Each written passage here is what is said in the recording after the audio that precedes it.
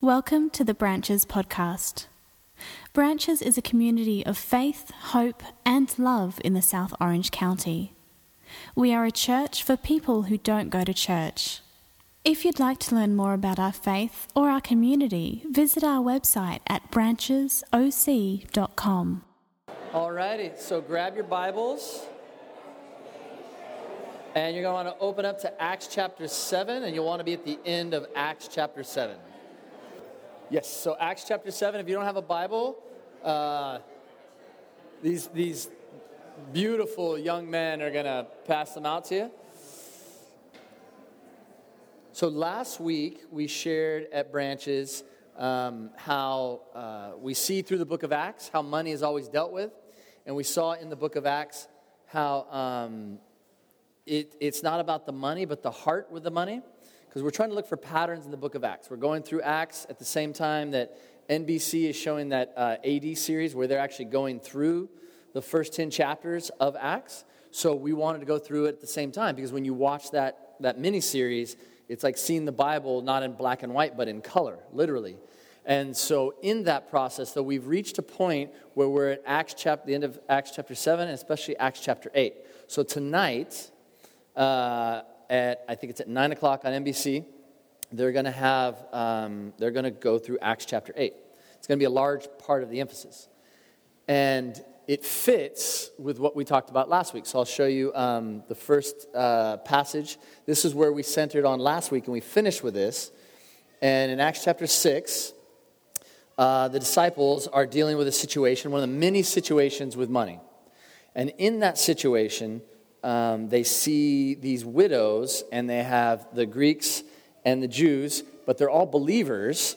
And the problem is the food's not being distributed evenly.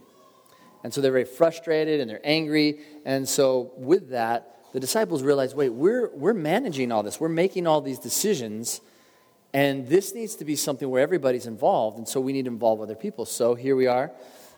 Verse 3, we will turn this responsibility over to them. So this responsibility of caring, the goods and the possessions, we're going to turn this back over. Instead of us making all decisions, let's pass it over, and we'll give our attention to prayer and the ministry of the word. The proposal, everybody was excited about it, which doesn't always happen, but it says that everybody thought it was a good idea, and so they chose Stephen, and that's what we're going to talk about this morning. They chose Stephen, a man full of faith and of the Holy Spirit. And they chose these other men. And then they presented them to the apostles who prayed and laid their hands on them. So what we did last week was that we've let you know that what we're going to do as a church is that we've made a decision to give at least 15 to up to 25% of the money that comes into the church. We just give it away. And we want to continue to do that. However, we're going to do it differently. Because now we're going to hand the responsibility over to you. And we'll talk about that the next few weeks, because what was happening is we as a leadership team were making these decisions, but you didn't get to be involved in it. You may be giving money to the church, but you didn't get to see where that went, and you didn't get your hands into caring for people because, someone else is caring. I'll just give the money and they'll send it out. But we want to connect you and involve you in this giving. We want you to see it happen. We want you to be involved. So that's what we're going to do. And that's what happens with Stephen and these other 6. However, just letting you know what could possibly happen, you could get killed. You probably didn't expect to hear that this morning. It's probably not likely, but it happens. And that's what happens to Stephen. We're going to get into that in a little bit. But Stephen eventually gets this responsibility with the other 6, and God's using him, and he's caring for people. And in the midst of this, somehow, the leadership, the Sanhedrin that we've talked about, the ruling council, they get infuriated, and so they confront him, and he comes back with sharing that Christ rose from the dead, and they ignored it, and through that, they decide to kill him. And this passage is the central focus. This next slide is the central passage that we're going to be looking at this morning, because these are Stephen's final words. Stephen is the first Christian martyr. Now, my great-grandma was here earlier. Remember I talked about having moms and aunties. She's not my blood great-grandma, but she's my great-grandma. She's grandma. And she said, well, I came on Mother's Day, and I didn't expect you to talk about death. But she said it was good. This is good. In fact, it sounds weird, but I was really excited. I think Jeremy kind of saw me. I was a little giddy this morning because I'm excited to share about this because it's not about death. This is about life. Because we see Stephen here. And these are his last words. And he says, Lord Jesus, receive my spirit. Then he fell on his knees and he cried out. These are his very last words. Lord, do not hold this sin against them. Who are the them? The people that are stoning him. The people that are murdering him. And when he had said this, he fell asleep. That's an idiom for dead. This is when he died. We're going to get into it a little bit deeper because I want to slow it down so we can see what's actually happening here. But this is a man who's fearless. He's facing death and he's fearless. And you can see plenty of people that face death and they're just, put their chin in and bring it on. But at the same time, to have that compassion, that's not normal. Lord, do not hold this sin against them. Where does that come from? And my question for us is, what will be your last words? Now, you may not, it may be a surprise, it may be a car accident, it may be sudden, but the doctors are very sure about this, that 7 out of 7 human beings will die. So our moment is coming, and we will have last words. It may be a surprise, or you may know it's coming. As my great-grandmother and I were talking about with Grandpa, who just passed away this past year. He knew it was coming, and we know what his words were. And they say this about your last words, that your last words may be the words in your life that make the most sense. And another way to look at it, and this is the way I prefer to look at it, that if you have the opportunity to think through what your last words would be, they're the words that probably sum up your life the best. Now, I had a trial run at this death thing. I had a couple of them. Greg, who plays the bass, and one of the elders at our church came up. He goes, I was surprised you didn't mention that time in Africa when Maura was driving us around, because that was also kind of a life or death situation. But this particular situation that I was remembering, I've shared this story before, so I won't get into the depths of it, but I was in bed, and I'd caught this fever virus from a rat, because I was dealing with all these rats, and my fever went up. You know that number that you're not supposed to reach, like it's over 104 or something when you're an adult? Like if it's that, like you're towards death. And, you can't afford the real thermometer, so you buy the one at Walmart or whatever, or Target or wherever you go, and then it's kind of on, it's kind of off. But it kept like going way over 104. I'm like, oh, this thing must be broken. Let's try this thing again. And it just kept shooting up. So Steph ran to go to the doctor. And as I'm sitting there, I start hallucinating. And I mean, when you feel your own heat, you're like, okay, this is bad. And at that moment, I'm like, I'm pretty sure this is it. And I was really surprised at the peace I felt. And I was really sad because Steph and I were a newly married couple that year. And I thought, oh, great. We get married and I'm going to die.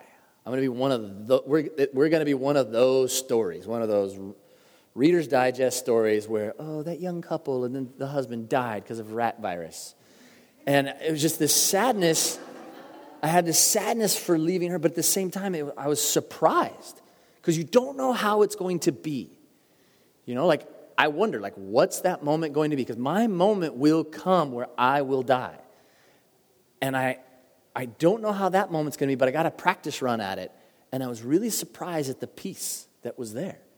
That peace is not because it's from the Lord. And I was excited now to look back and to see that. And when I see Stephen dying here, I see that confidence. But I see something else he has here that I didn't have, which is this compassion.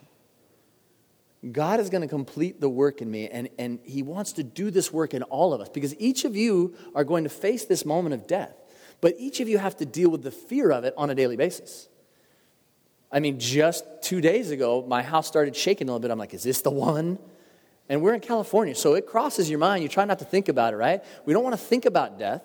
Thinking about death is like staring into the sun, so let's just not think about it.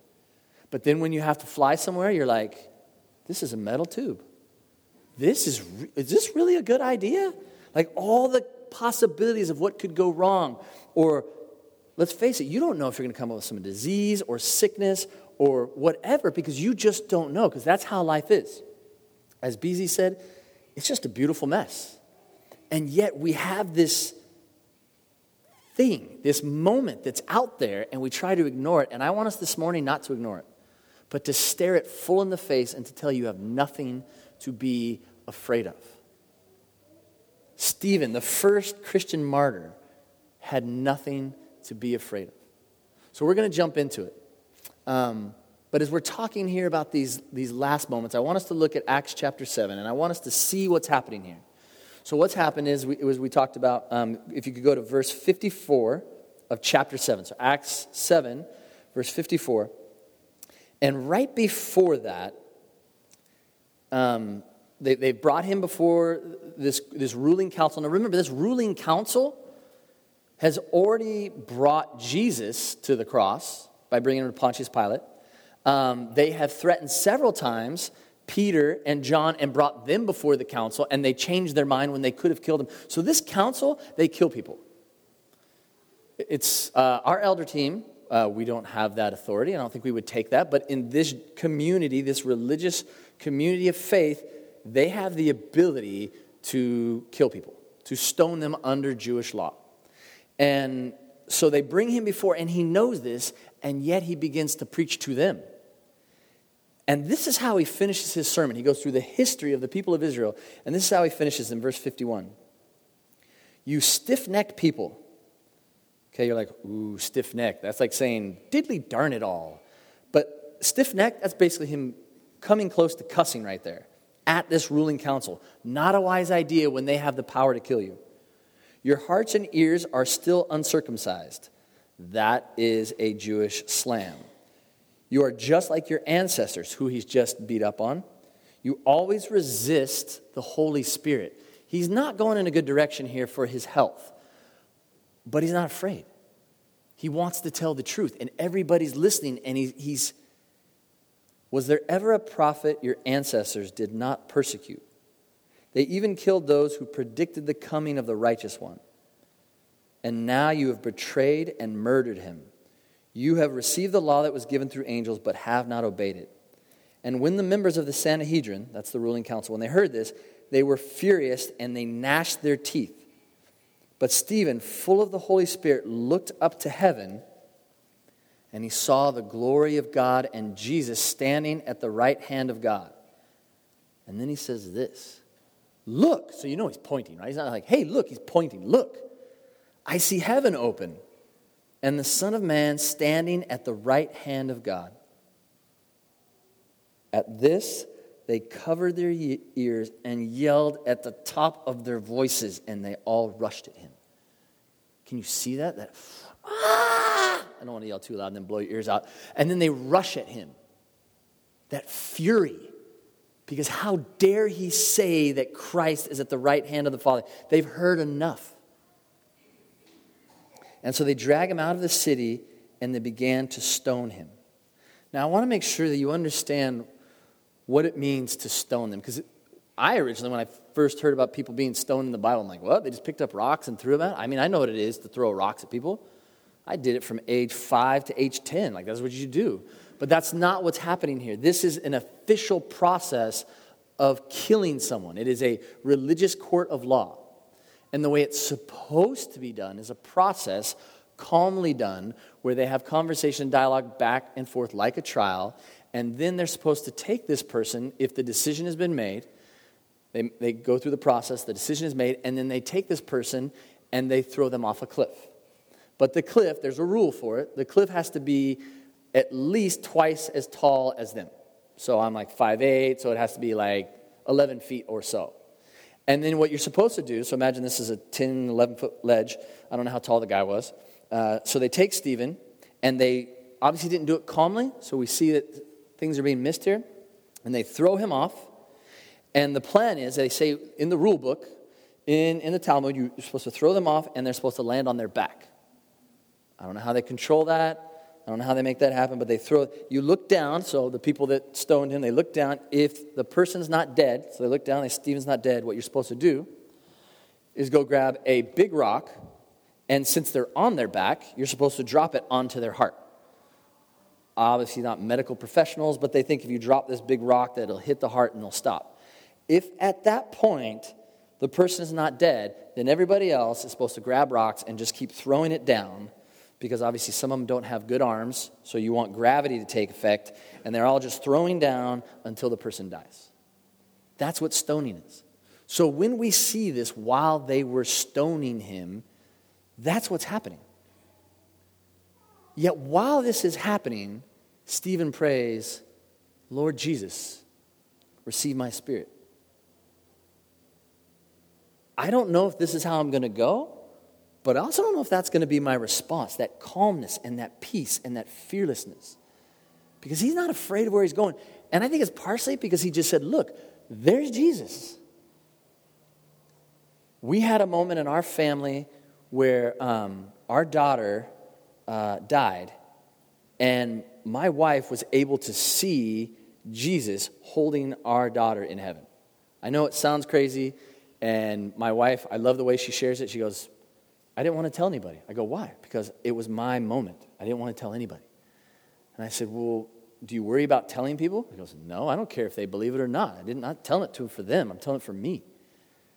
And for her to see that, like you just see this confidence, and it's really had this huge effect on our family over the past couple of years. And I see Stephen being able to look up into heaven and see this. What is he going to be afraid of? Oh, you're going to hit me with a rock? Like seriously, what can they do to him? He's seen the Lord. He knows who he is. He knows where he's going. He knows what life really is. He has nothing to be afraid of. And then as he's falling on his knees, dying, he has the compassion for them. Why is he going to be angry at them? Because he realizes they don't know what's going on. How do we get to that point? How do we get to the point where Stephen's at?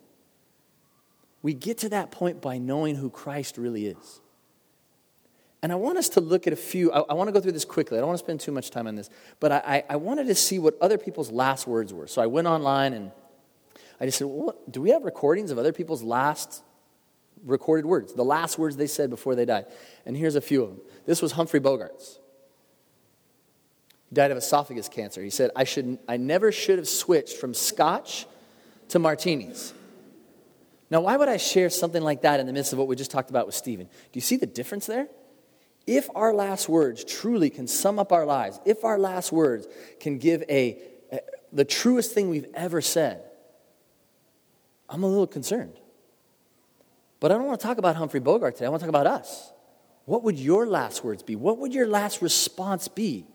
Because when you see someone's last words, it almost defines their purpose, what they were living for. You see what Stephen was living for. He was living for these people. Even the very people that are trying to take his life. This baseball player, sometimes we get so caught up in whatever your activities or whatever your thing is. This guy named Mo Berg, literally, his last words, how did the Mets do today? Like, that's it. That's the last thing you say. And there's a few others on here. And they're gradually going to get a little more intense. Leonardo da Vinci, he's Da Vinci, hello. I have offended God and mankind because my work did not reach the quality it should have. Now that's a great statement, but at the same time, I hope he doesn't really believe that. I hope he's not leaving with any kind of guilt or shame. It's like, are you kidding me? Let's look at a few others. George Washington, I die hard, but I'm not afraid to go. George Washington was a believer. And Jesus said over and over again, be not afraid. There is no reason for us to be afraid because of what Christ has done. What I didn't expect to find, I didn't even think about it, but there's all of these, you can look it up online if you want, there's all of these examples of what atheists have said on their deathbed. You know, they say there's no atheists in foxholes. Well, that's not true.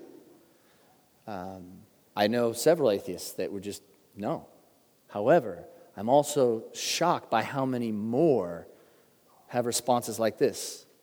Sir Thomas Scott, a very famous atheist from England, not our generation, but earlier. Until this moment, I thought there was neither God nor hell. Now I know and feel that there are both, and I am doomed to perdition by the just judgment of the Almighty. And the next one, this is Thomas Paine. You may remember him from your American history classes. a great writer, was very involved in the American Revolution. And he wrote, after the American Revolution, The Age of Reason. He was attacking Christianity. He grew up in a house of faith, and he had all this built-up toxicity from his family life and all of this. And so he said this on his deathbed: "I would give worlds if I had them that The Age of Reason had never been published. O Lord, help me. Send even a child to stay with me, for I am on the edge of hell here alone." And in this situation, he had a nurse that was over him and watching with him. And she said that he cried through the night until he passed away. Like, there's a difference, a tangible difference that I want us to know between being hopeful at that moment and hopeless. And I was really struck by the many, and I mean, there are so many, like pages. I just had to choose a couple of them. At the hopelessness of those that don't know Christ and know his love for us and know the truth behind it, that you have nothing to be afraid of. For those that don't trust him when he says, "Be not afraid, for I have overcome death." One more, I believe. Cesar Borgia, Cesar, you all know him, right? No, you don't, because he's old and died before you were born. But this is what he said, another atheist on his deathbed: "While I lived, I provided for everything but death. And now I must die, and am unprepared to die." This morning, I want us to leave, and I'm so excited because I just want us to talk about this so we can be prepared. Because we have the gift. We have the gift of new life. We have the gift of what Christ has offered us, and you can be prepared. And it's surprising that at a church where we say we're a church for people and go to church, that we don't share this message every Sunday, because we don't. We get so caught up in following Christ that sometimes we don't just come back to this amazing gift, this good news that you have nothing to be afraid of. That Christ has well, let's look at what Paul said. Remember, I told you that they went to throw the rocks down at Stephen? Well, they have these coats, right? They have their outer garments. So if you're going to start throwing things, if they don't really, if it doesn't fit well, if it's too tight or whatever, you can't really loosen up. So they take their coats off and they lay them down before they start slinging rocks. And so as Stephen's down there and they're about to sling the rocks, they take their coats and they said they put them at the feet of a young man named Saul. Saul is who we know as Paul the Apostle, because at this moment, he is witnessing all this and he's basically giving everyone the thumbs up. Go ahead, kill him. And so they leave all their coats with him. And then after this, we see that he is going to go through and start persecuting Christians, going to kill more, just like Stephen. Stephen was the first one to go down. But Saul is intent on going and killing more Christians, because they shouldn't be believing that Jesus is the Messiah. It messes with his core beliefs. And in the process of him going to Damascus to kill more Christians on that road, that's when Christ meets him. And his whole life turns upside down. And Jesus says, "Why are you persecuting me?" And Saul comes to the realization of, what have I been doing this whole time? And so at this moment, his life turns upside down. And now he is the one. Paul the Apostle is the one who is on the verge of dying on a weekly basis because people want to kill him. And yet he keeps doing it. Why? Because he's fearless. Because he knows what he knows and he has nothing to be afraid of. And this is what Paul has said about death. "O death, where's thy sting? O Hades, or hell, where's your victory? Thanks be to God who gives us the victory through our Lord Jesus Christ." This is a man who was going around with fury and anger to kill people, and now he's like, "Hey, you want to kill me? Go ahead. I'm not afraid. Bring it on." "Well, am I afraid of you?" Ooh. Because he knows. Because he knows what he knows. He says this in Philippians 1:21. "For to me, to live is Christ, and to die is gain." Hear what he's saying there? Like, to die is good. Grandma, after the first service, came up and she had tears in her eyes, and she said, "I still remember when Grandpa passed away and Karis, my youngest daughter, came and ran and jumped into her lap." Now, Grandma is not the strongest woman at this point. And Karis was so excited. I said, "Did she really jump into your lap, or did she just kind of crawl in there gently?" She said, "No, she jumped," and it was very annoying. And she jumped in, and Karis put her hands onto Grandma and said, "Grandma, isn't this great?" And Grandma's like, "What is your..." Like she said, I almost yelled at her because her husband had just passed away, her husband of 64 years. But Karis put her hands on there and said, "Isn't this great? Grandpa's with Jesus." And Grandma just kind of broke. And she said, "Yeah, he is, isn't he?" Because for him to die was gain. It wasn't gain for us. We were here and we're missing him. But, and Grandma said, out of the mouth of babes, truth will be spoken. For to me, to live is Christ and to die is gain. And then later on in Philippians, Paul says this, for our citizenship is in heaven. That's where we belong. That's where we are. That's our home. This is not our home. To die is gain. But while we're here, there's a purpose. There's a reason for us to be here on this earth right now. Stephen knows it. Paul knows it. It's to love God and to love others. And we can get so distracted with everything else, whether it be baseball or scotch or martinis or whatever it is that would be your last words, whatever's consuming you. And yet when it comes down to that moment, are you going to look back and talk about that, or are you going to talk about something else? What is it that's going to sum up your life? What is it that you're going to be passionate about? And I don't want anyone to leave here this morning without knowing that Jesus said, "Be not afraid." And he had these words to say to you. Can you show John 14, Jason? Jesus said this. He said, "Do not let your hearts be troubled. Trust in God. Trust also in me. My Father's house has plenty of room. If it were not so, would I have told you that I'm going there to prepare a place for you? And if I go and prepare a place for you, I will come back and take you to be with me, that you also may be where I am. You know the way to the place where I am going." And then Thomas, one of the disciples, said, "Lord, we don't know where you're going, so how can we know the way?" And this was his response. Jesus answered, "I am the way and the truth and the life. No one comes to the Father except through me. If you really know me, you will know my Father as well. From now on, you do know him and have seen him." And let me close with this. He says, "I am the way." There's nothing you can do to get this eternal life. It's given to us. It's a gift. We just have to accept it. And there's so many times where people on their deathbed and they're just dealing with all their guilt. I should have done more. I should have done more. I should have done more. And your Father in heaven just wants you to just rest in him. He loved us while we were yet sinners.